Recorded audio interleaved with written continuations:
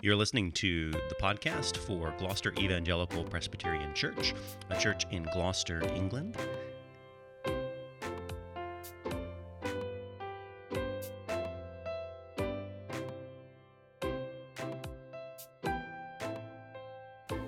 Just before I read, I'd like to begin just by asking a question.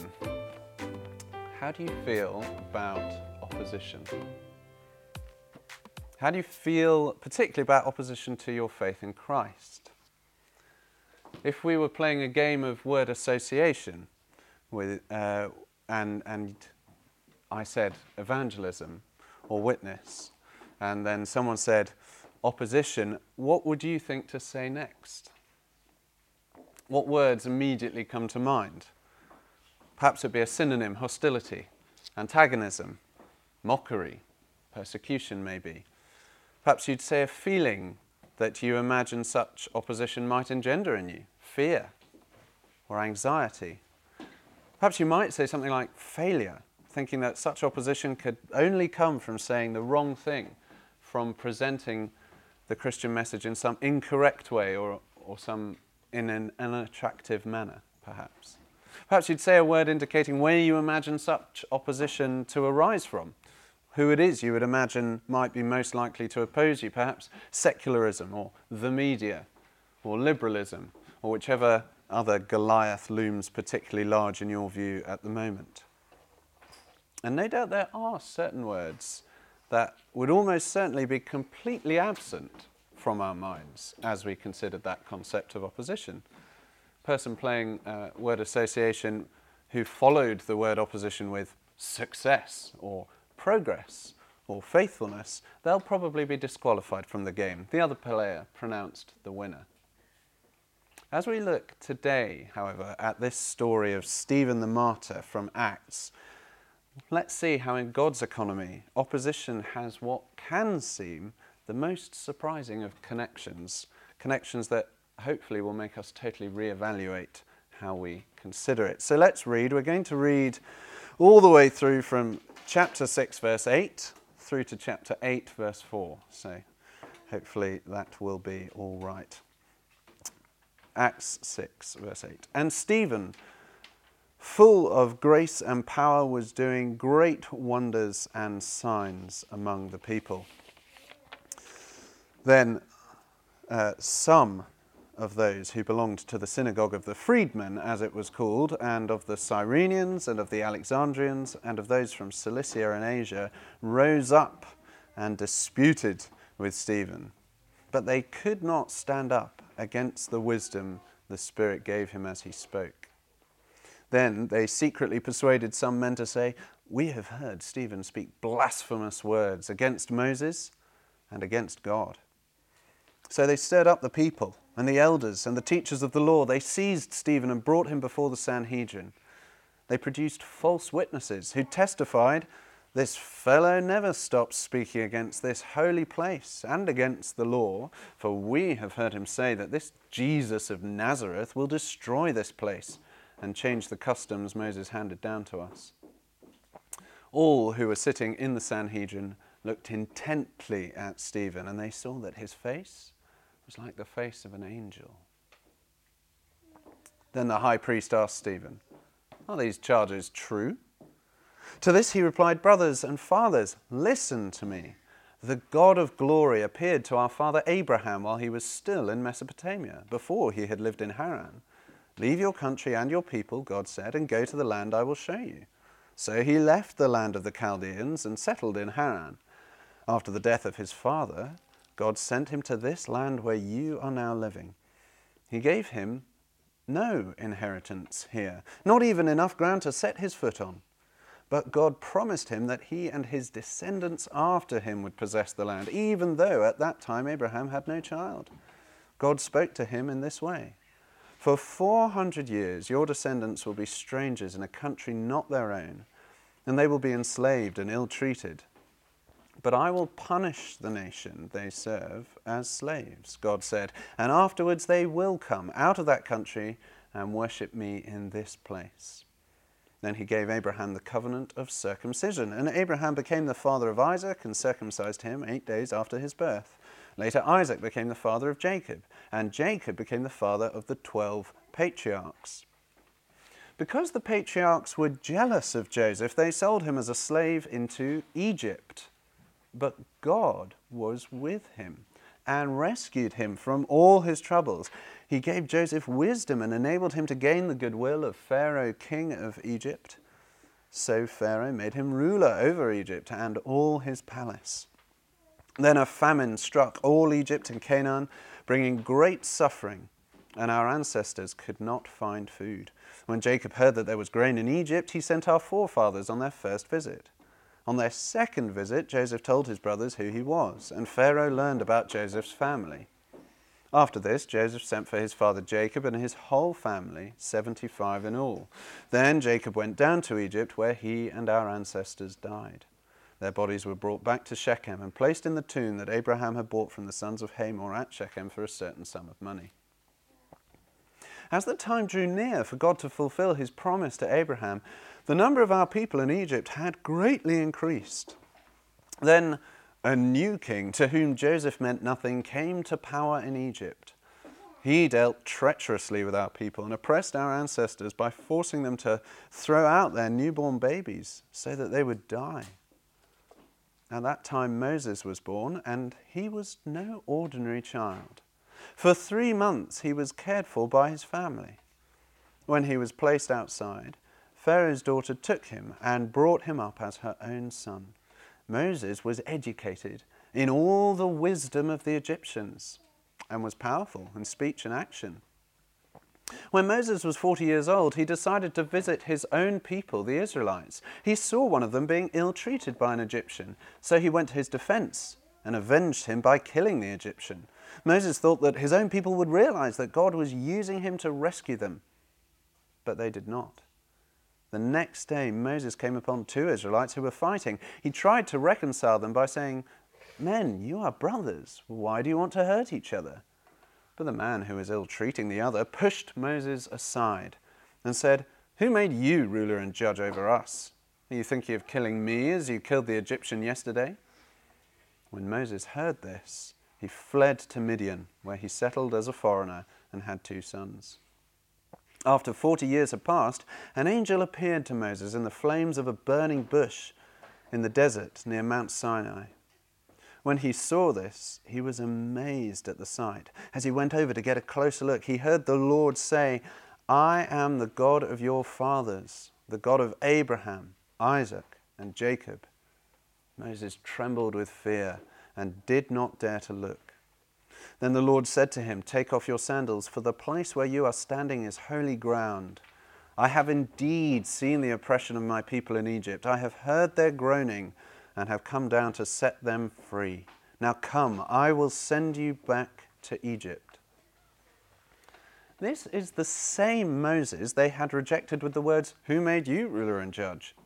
He was sent to be their ruler and deliverer by God himself through the angel who appeared to him in the bush. He led them out of Egypt and performed wonders and signs in Egypt, at the Red Sea, and for 40 years in the wilderness. This is the Moses who told the Israelites, "God will raise up for you a prophet like me from your own people." He was in the assembly in the wilderness with the angel who spoke to him on Mount Sinai and with our ancestors, and he received living words to pass on to us. But our ancestors refused to obey him. Instead, they rejected him and in their hearts turned back to Egypt. They told Aaron, "Make us gods who will go before us. As for this fellow Moses who led us out of Egypt, we don't know what's happened to him." That was the time they made an idol in the form of a calf. They brought sacrifices to it and reveled in what their own hands had made. But God turned away from them and gave them over to the worship of the sun, moon, and stars. This agrees with what is written in the book of the prophets. "Did you bring me sacrifices and offerings for 40 years in the wilderness, people of Israel? You have taken up the tabernacle of Molech and the star of your god Rephan, the idols you made to worship. Therefore I will send you into exile beyond Babylon." Our ancestors had the tabernacle of the covenant law with them in the wilderness. It had been made as God directed Moses, according to the pattern he had seen. After receiving the tabernacle, our ancestors under Joshua brought it with them when they took the land from the nations God drove out before them. It remained in the land until the time of David, who enjoyed God's favour and asked that he might provide a dwelling place for the God of Jacob. But it was Solomon who built a house for him. However, the Most High does not live in houses made by human hands. As the prophet says, "Heaven is my throne, and the earth is my footstool. What kind of house will you build for me, says the Lord? Or where will my resting place be? Has not my hand made all these things?" You stiff-necked people, your hearts and ears are still uncircumcised. You are just like your ancestors. You always resist the Holy Spirit. Was there ever a prophet your ancestors did not persecute? They even killed those who predicted the coming of the righteous one, and now you have betrayed and murdered him. You who have received the law that was given through angels, but have not obeyed it. When the members of the Sanhedrin heard this, they were furious and gnashed their teeth at him. But Stephen, full of the Holy Spirit, looked up to heaven and saw the glory of God and Jesus standing at the right hand of God. "Look," he said, "I see heaven open and the Son of Man standing at the right hand of God." At this they covered their ears and, yelling at the top of their voices, they all rushed at him, dragged him out of the city, and began to stone him. Meanwhile, the witnesses laid their coats at the feet of a young man named Saul. While they were stoning him, Stephen prayed, "Lord Jesus, receive my spirit."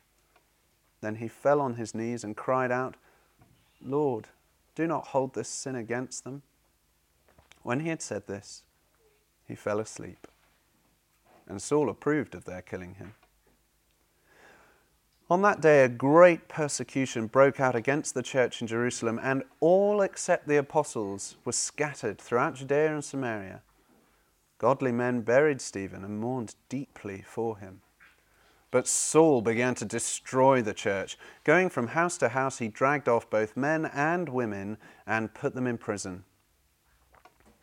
Those who had been scattered preached the word wherever they went. Well, it's quite a story.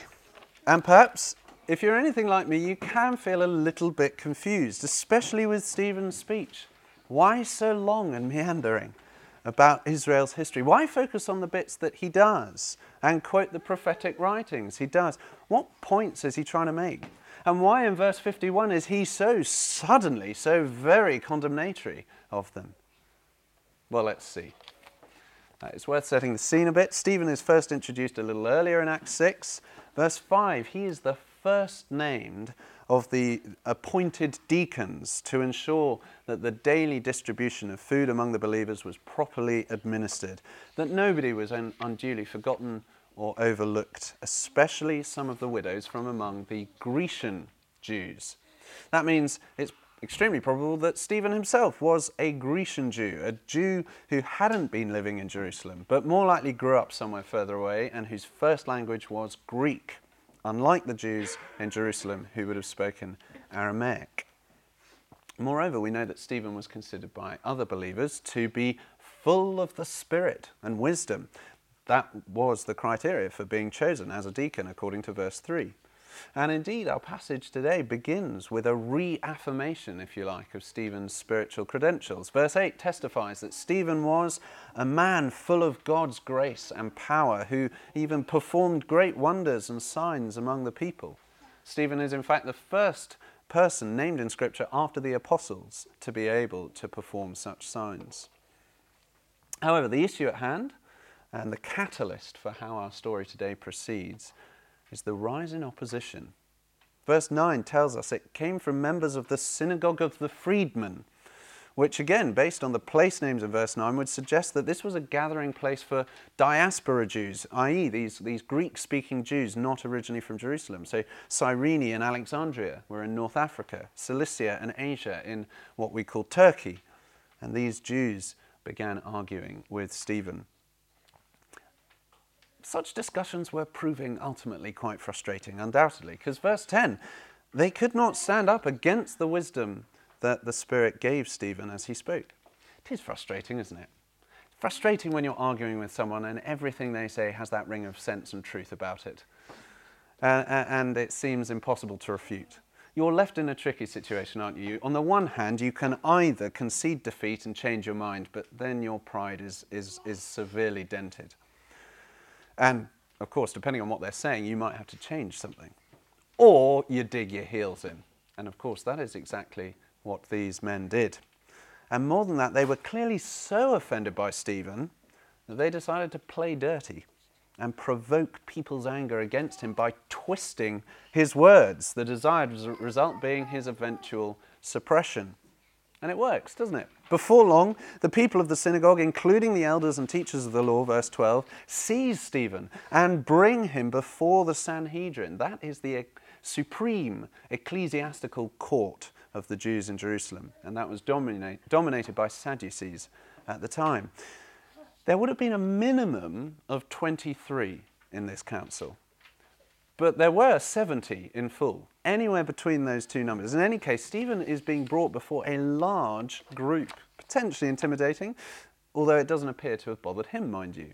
In verse 15, Luke reports that all those priests sitting in the council saw that Stephen's face was like the face of an angel, presumably in the form of some appearance of light, perhaps like that when Moses descended from Mount Sinai. We don't know.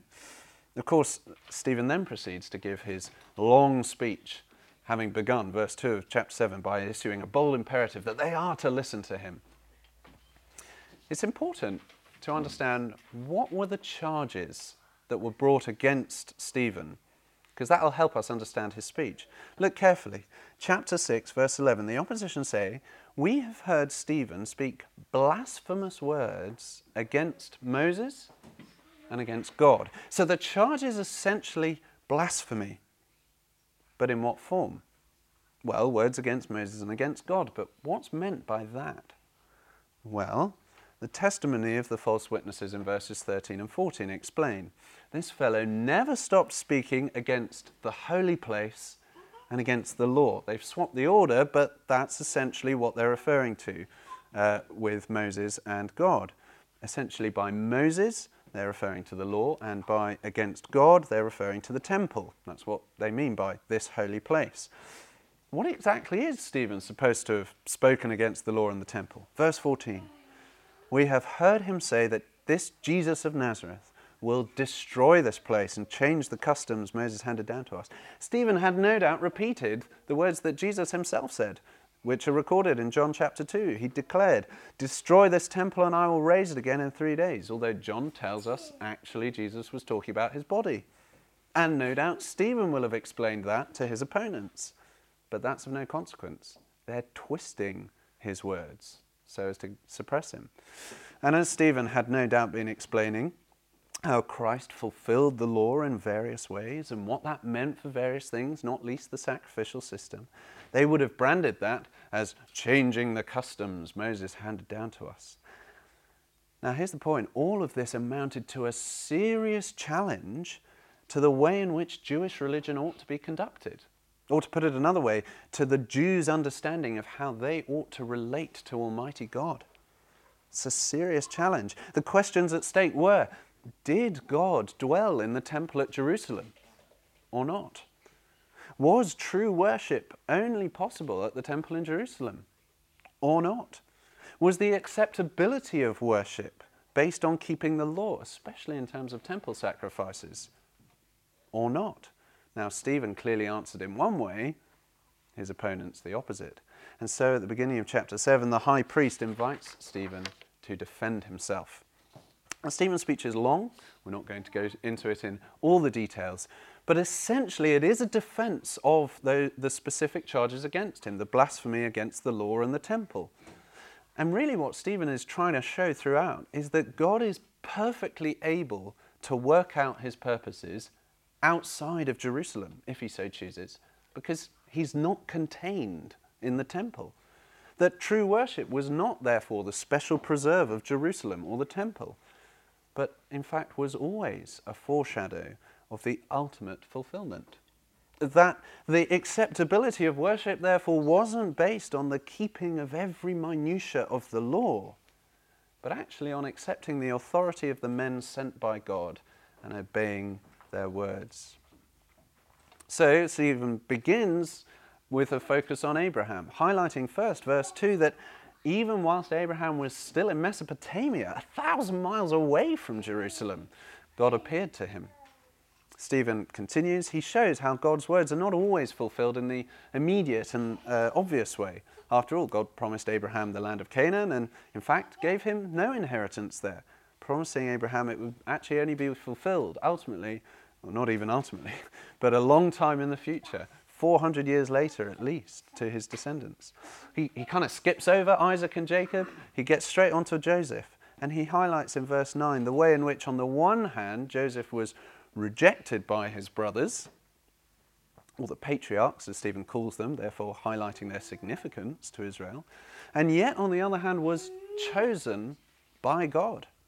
Even in the land of Egypt, God was with Joseph and rescued him from his troubles and raised him to a place of influence and power, so that in the end, the patriarchs and Jacob all moved there. Stephen then moves on to Moses, the great prophet and leader of Israel who delivered them and brought them God's law. And yet he was one who was educated in all the wisdom of the Egyptians. God works in mysterious ways, raising up leaders for himself from the most unlikely of places. And after a little more commentary on Moses' life, Stephen interrupts his own flow with a couple of comments that are instructive. Firstly, verse 35. This is the same Moses they had rejected with the words, "Who made you ruler and judge?"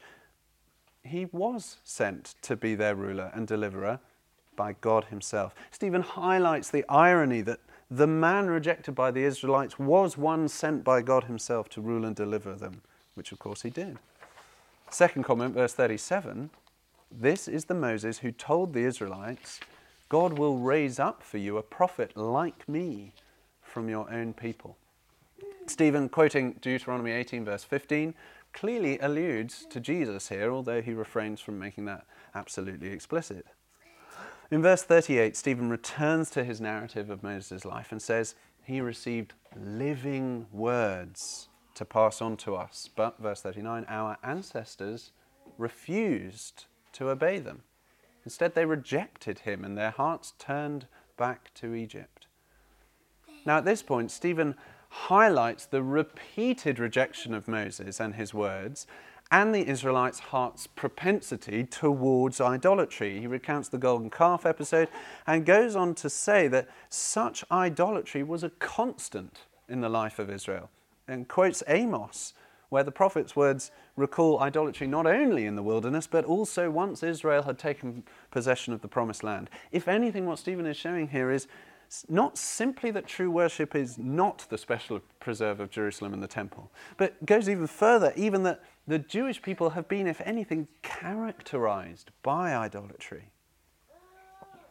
At this point, Stephen rewinds just a little bit and returns to the wilderness, and his focus now is on what the Jews considered the dwelling place of God. So he begins by recounting the history of the tabernacle and goes on to the temple, but it's not long before he quotes those verses we had as our call to worship this morning, Isaiah 66, verses 1 and 2. And why does he do that? Well, he makes the point, as he puts it in verse 48, that the Most High does not live in houses made by human hands. Again, it's another way in which Stephen seeks to undermine that theological position that God and his activity is constrained to the temple in Jerusalem, and to suggest once more that actually maybe the temple wasn't the ultimate fulfillment in terms of where God would dwell with his people. That's basically his speech. And as I've already alluded to, I imagine that many of you, like me, find verse 51 to come as a bit of a shock. I mean, personally, I find it hard to believe that Stephen didn't at least intend to say something more, to go on and at least say something about Jesus, right? Perhaps how he'd fulfilled the law, or was the new temple, or something like that. Yet, it's all very sudden, and there's no obvious explanation for why he's so sudden. in verse 51. I mean, maybe he was just a bit of a firebrand. He wasn't English, after all. But, now this is pure speculation, I do just wonder if at that moment he paused in the narrative. I just wonder if he paused to get a sense of the room, to just see whether his words were gaining any acceptance. And maybe he could just sense the hostility, the hardness of heart. Maybe the eyes of the priests fixed on him were just so full of hatred or disdain or scorn. And maybe it just made him feel so incredulous and not a little angry that they could be so stubborn, so hard of heart at their commitment to rejecting God's truth, even when it was presented clearly to them. I don't know.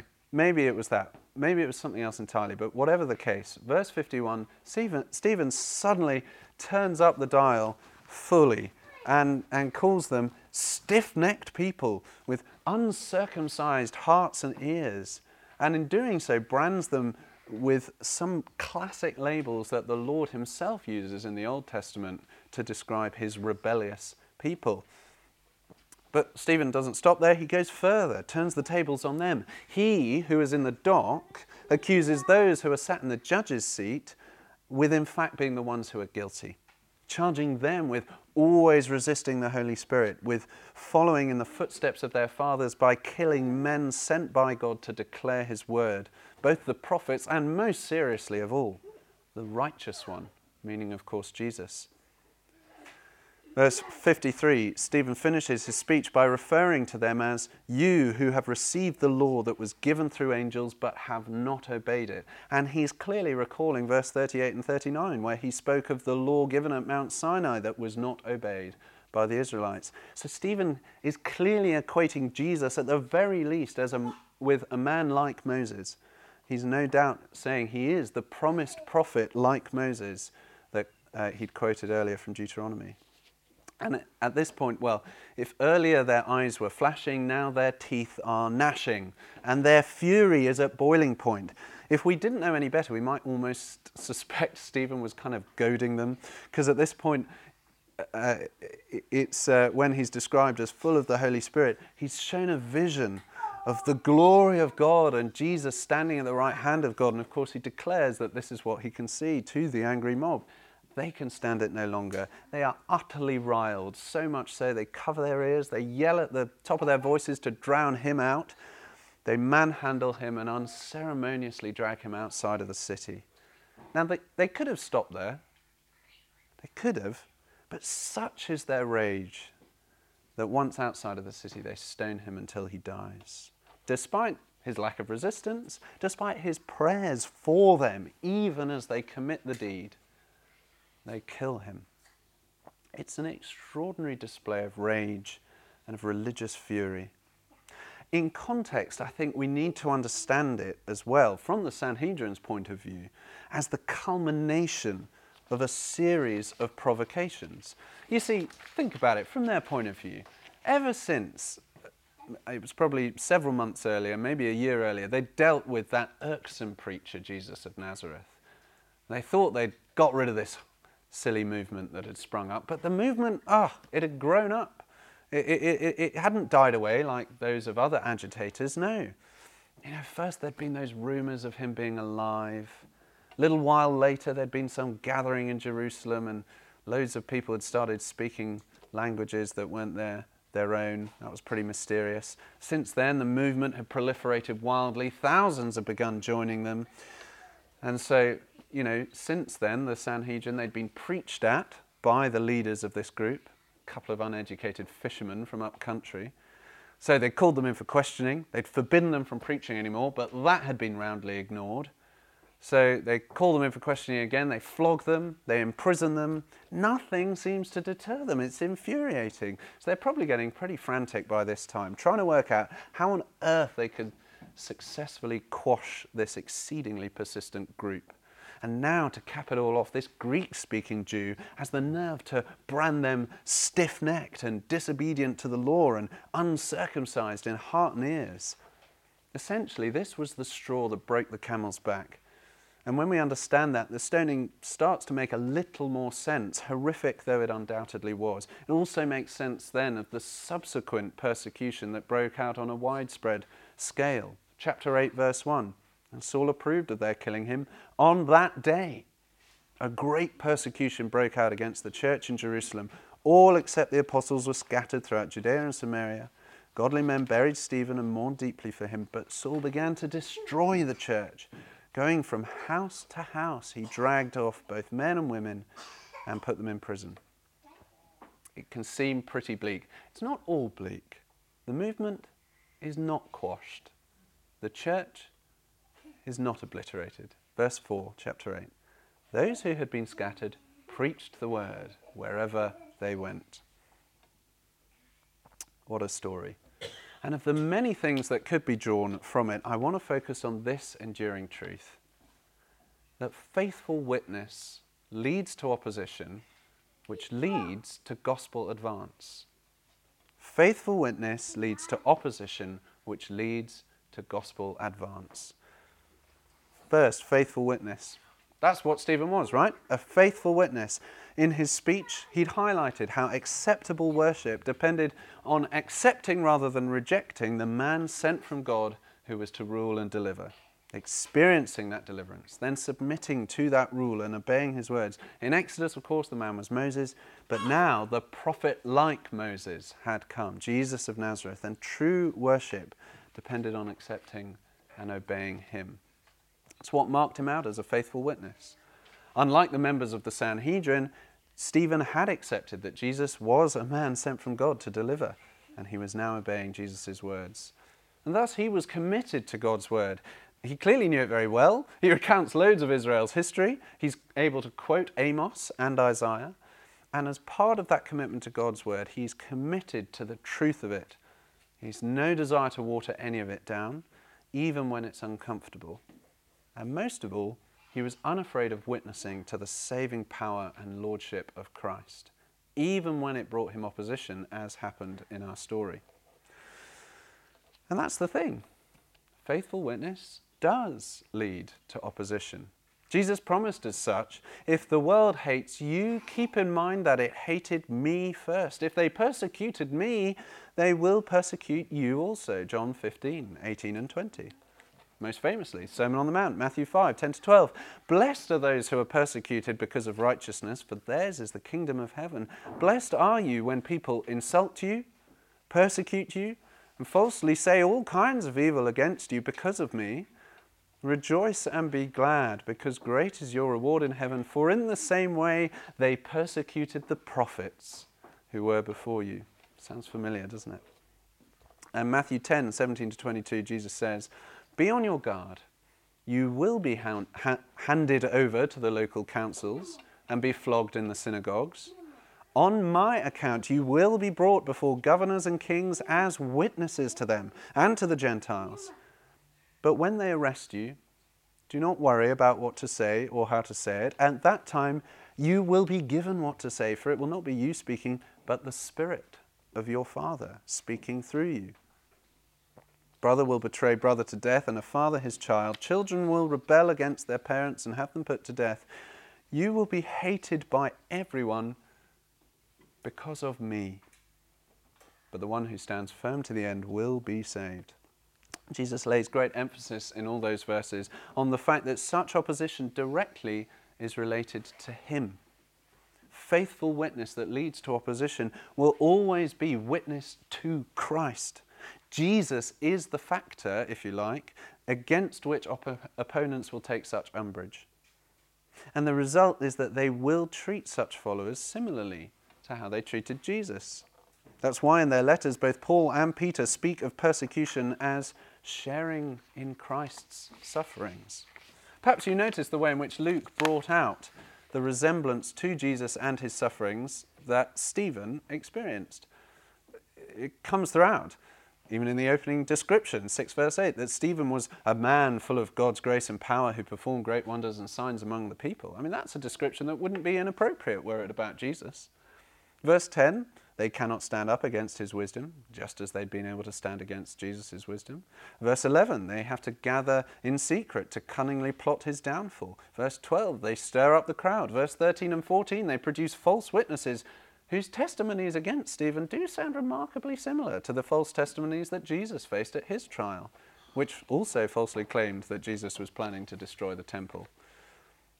Even verse 15, where Stephen's face looked like an angel, that could recall Jesus at the Transfiguration, where his face shone like the sun. Chapter 7, 51 to 53, Stephen's indictments against the members of the Sanhedrin, they recall Jesus' own words against the Pharisees and Sadducees at various times, where he didn't hold back in condemning their stubbornness and hardness of heart. In verse 58, like Jesus, Stephen was dragged out of the city. Verse 59, just as Jesus had prayed, Lord, into your hands I commit my spirit, so too Stephen prays, Lord Jesus, receive my spirit. Just as Jesus had prayed for the forgiveness of those who crucified him, so too in verse 60, Stephen prays for the forgiveness of those who are stoning him. Stephen really did, to use the words of Paul in Philippians 3:10, know Christ and know the fellowship of sharing in his sufferings, becoming like him in his death. And that is because faithful witness leads to opposition. So it's important that we ask, what will that look like for us today, living in Gloucester in 2022? When it comes to being a faithful witness, what will it look like? In some ways, there'll be similarities. Let us, like Stephen, also, at the very least, accept and believe that Jesus was a man sent from God to rule and deliver.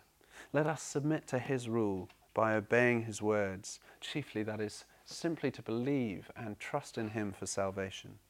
Let us also, like Stephen, be committed to God's word, knowing it both intimately and extensively, confident in its truthfulness, knowing that they are living words. Verse 38, words from the living God who never changes. Let us commit not to compromise on God's truth, to water it down. Let us work through the uncomfortable bits, the bits we find hard to stomach, to more and more align our ways and thoughts and desires with God's. And being a faithful witness will mean ever focusing on Jesus.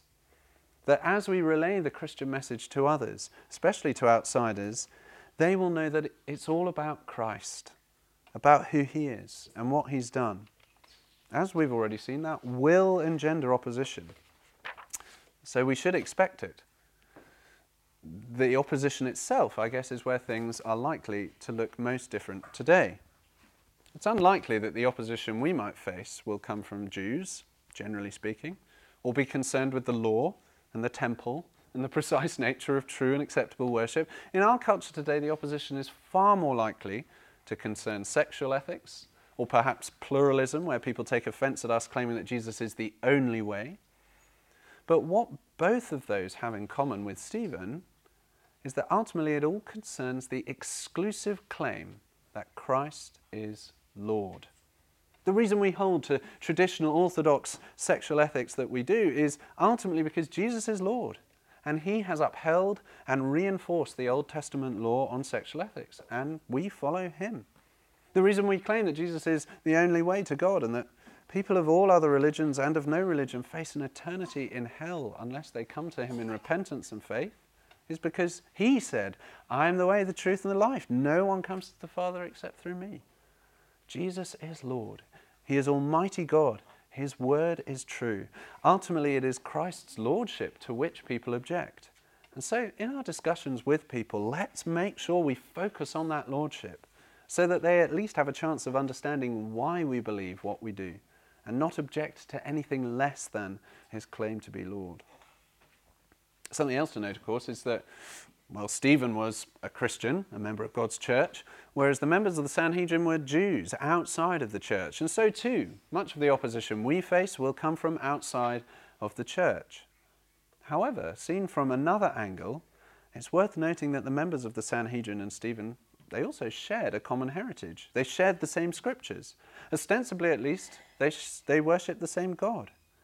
And so in a not dissimilar way, we should expect some opposition, sadly, to come from those who share the same scriptures as us and who ostensibly worship the same God. Some opposition today will come from those who call themselves Christians. It's possible that the opposition from them will be even fiercer than from outside if they feel threatened or undermined, as no doubt the Sanhedrin will have done. The fierceness of the opposition is also somewhere where, at least currently, our situation is different. In this country, at the moment, we are very unlikely to be killed for our faith in Jesus. But increasingly, having an orthodox biblical stance on certain things, such as sexual ethics, will lead even now to societal exclusion, stunted job prospects, at times even dismissal. Increasingly, Christians are at risk of having to go to court for holding to biblical truth, and it doesn't seem wholly unfeasible that in my lifetime some may be imprisoned for it, especially were the political landscape to shift. It's not impossible, and I think ought to be expected. Of course, that doesn't mean we ought to be deliberately awkward and fractious as though looking for opposition in some kind of bizarre sadomasochistic way. No. Such behaviour would obviously be contrary to the fruit of the Spirit and does little good in the cause of the gospel. But the point is, even the gentlest, kindest, most patient believer should expect that witnessing faithfully to Christ, to his lordship and salvation, may well engender opposition because, as the Apostle John memorably puts it, light has come into the world, but people loved darkness instead of light because their deeds were evil. Yet, through all this, we're not to worry about or even fear such opposition, scary though the prospect may be, because, well, on a personal level, Peter charges believers in 1 Peter 4, 12-14, "Dear friends, don't be surprised at the fiery ordeal that has come on you to test you, as though something strange were happening to you, but rejoice inasmuch as you participate in the sufferings of Christ, so that you may be overjoyed when his glory is revealed. If you are insulted because of the name of Christ, you are blessed, for the Spirit of glory and of God rests on you."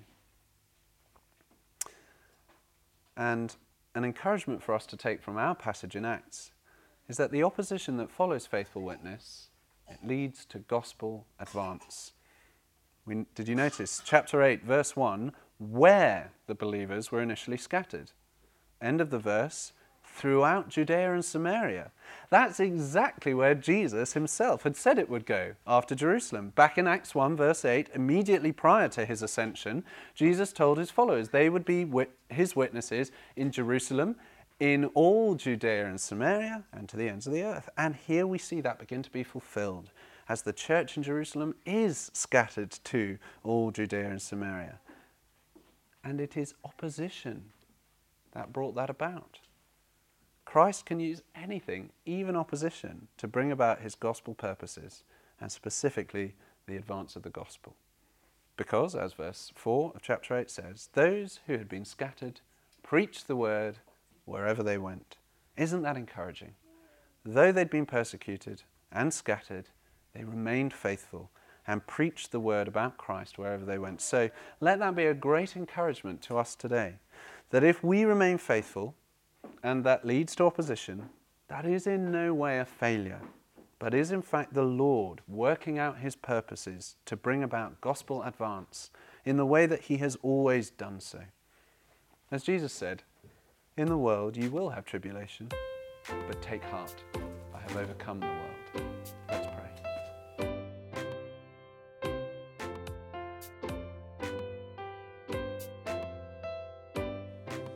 You've been listening to the Sermon Podcast for Gloucester Evangelical Presbyterian Church. You can find us out online at gloucesterpres, that's pres.co.uk. For more, thank you.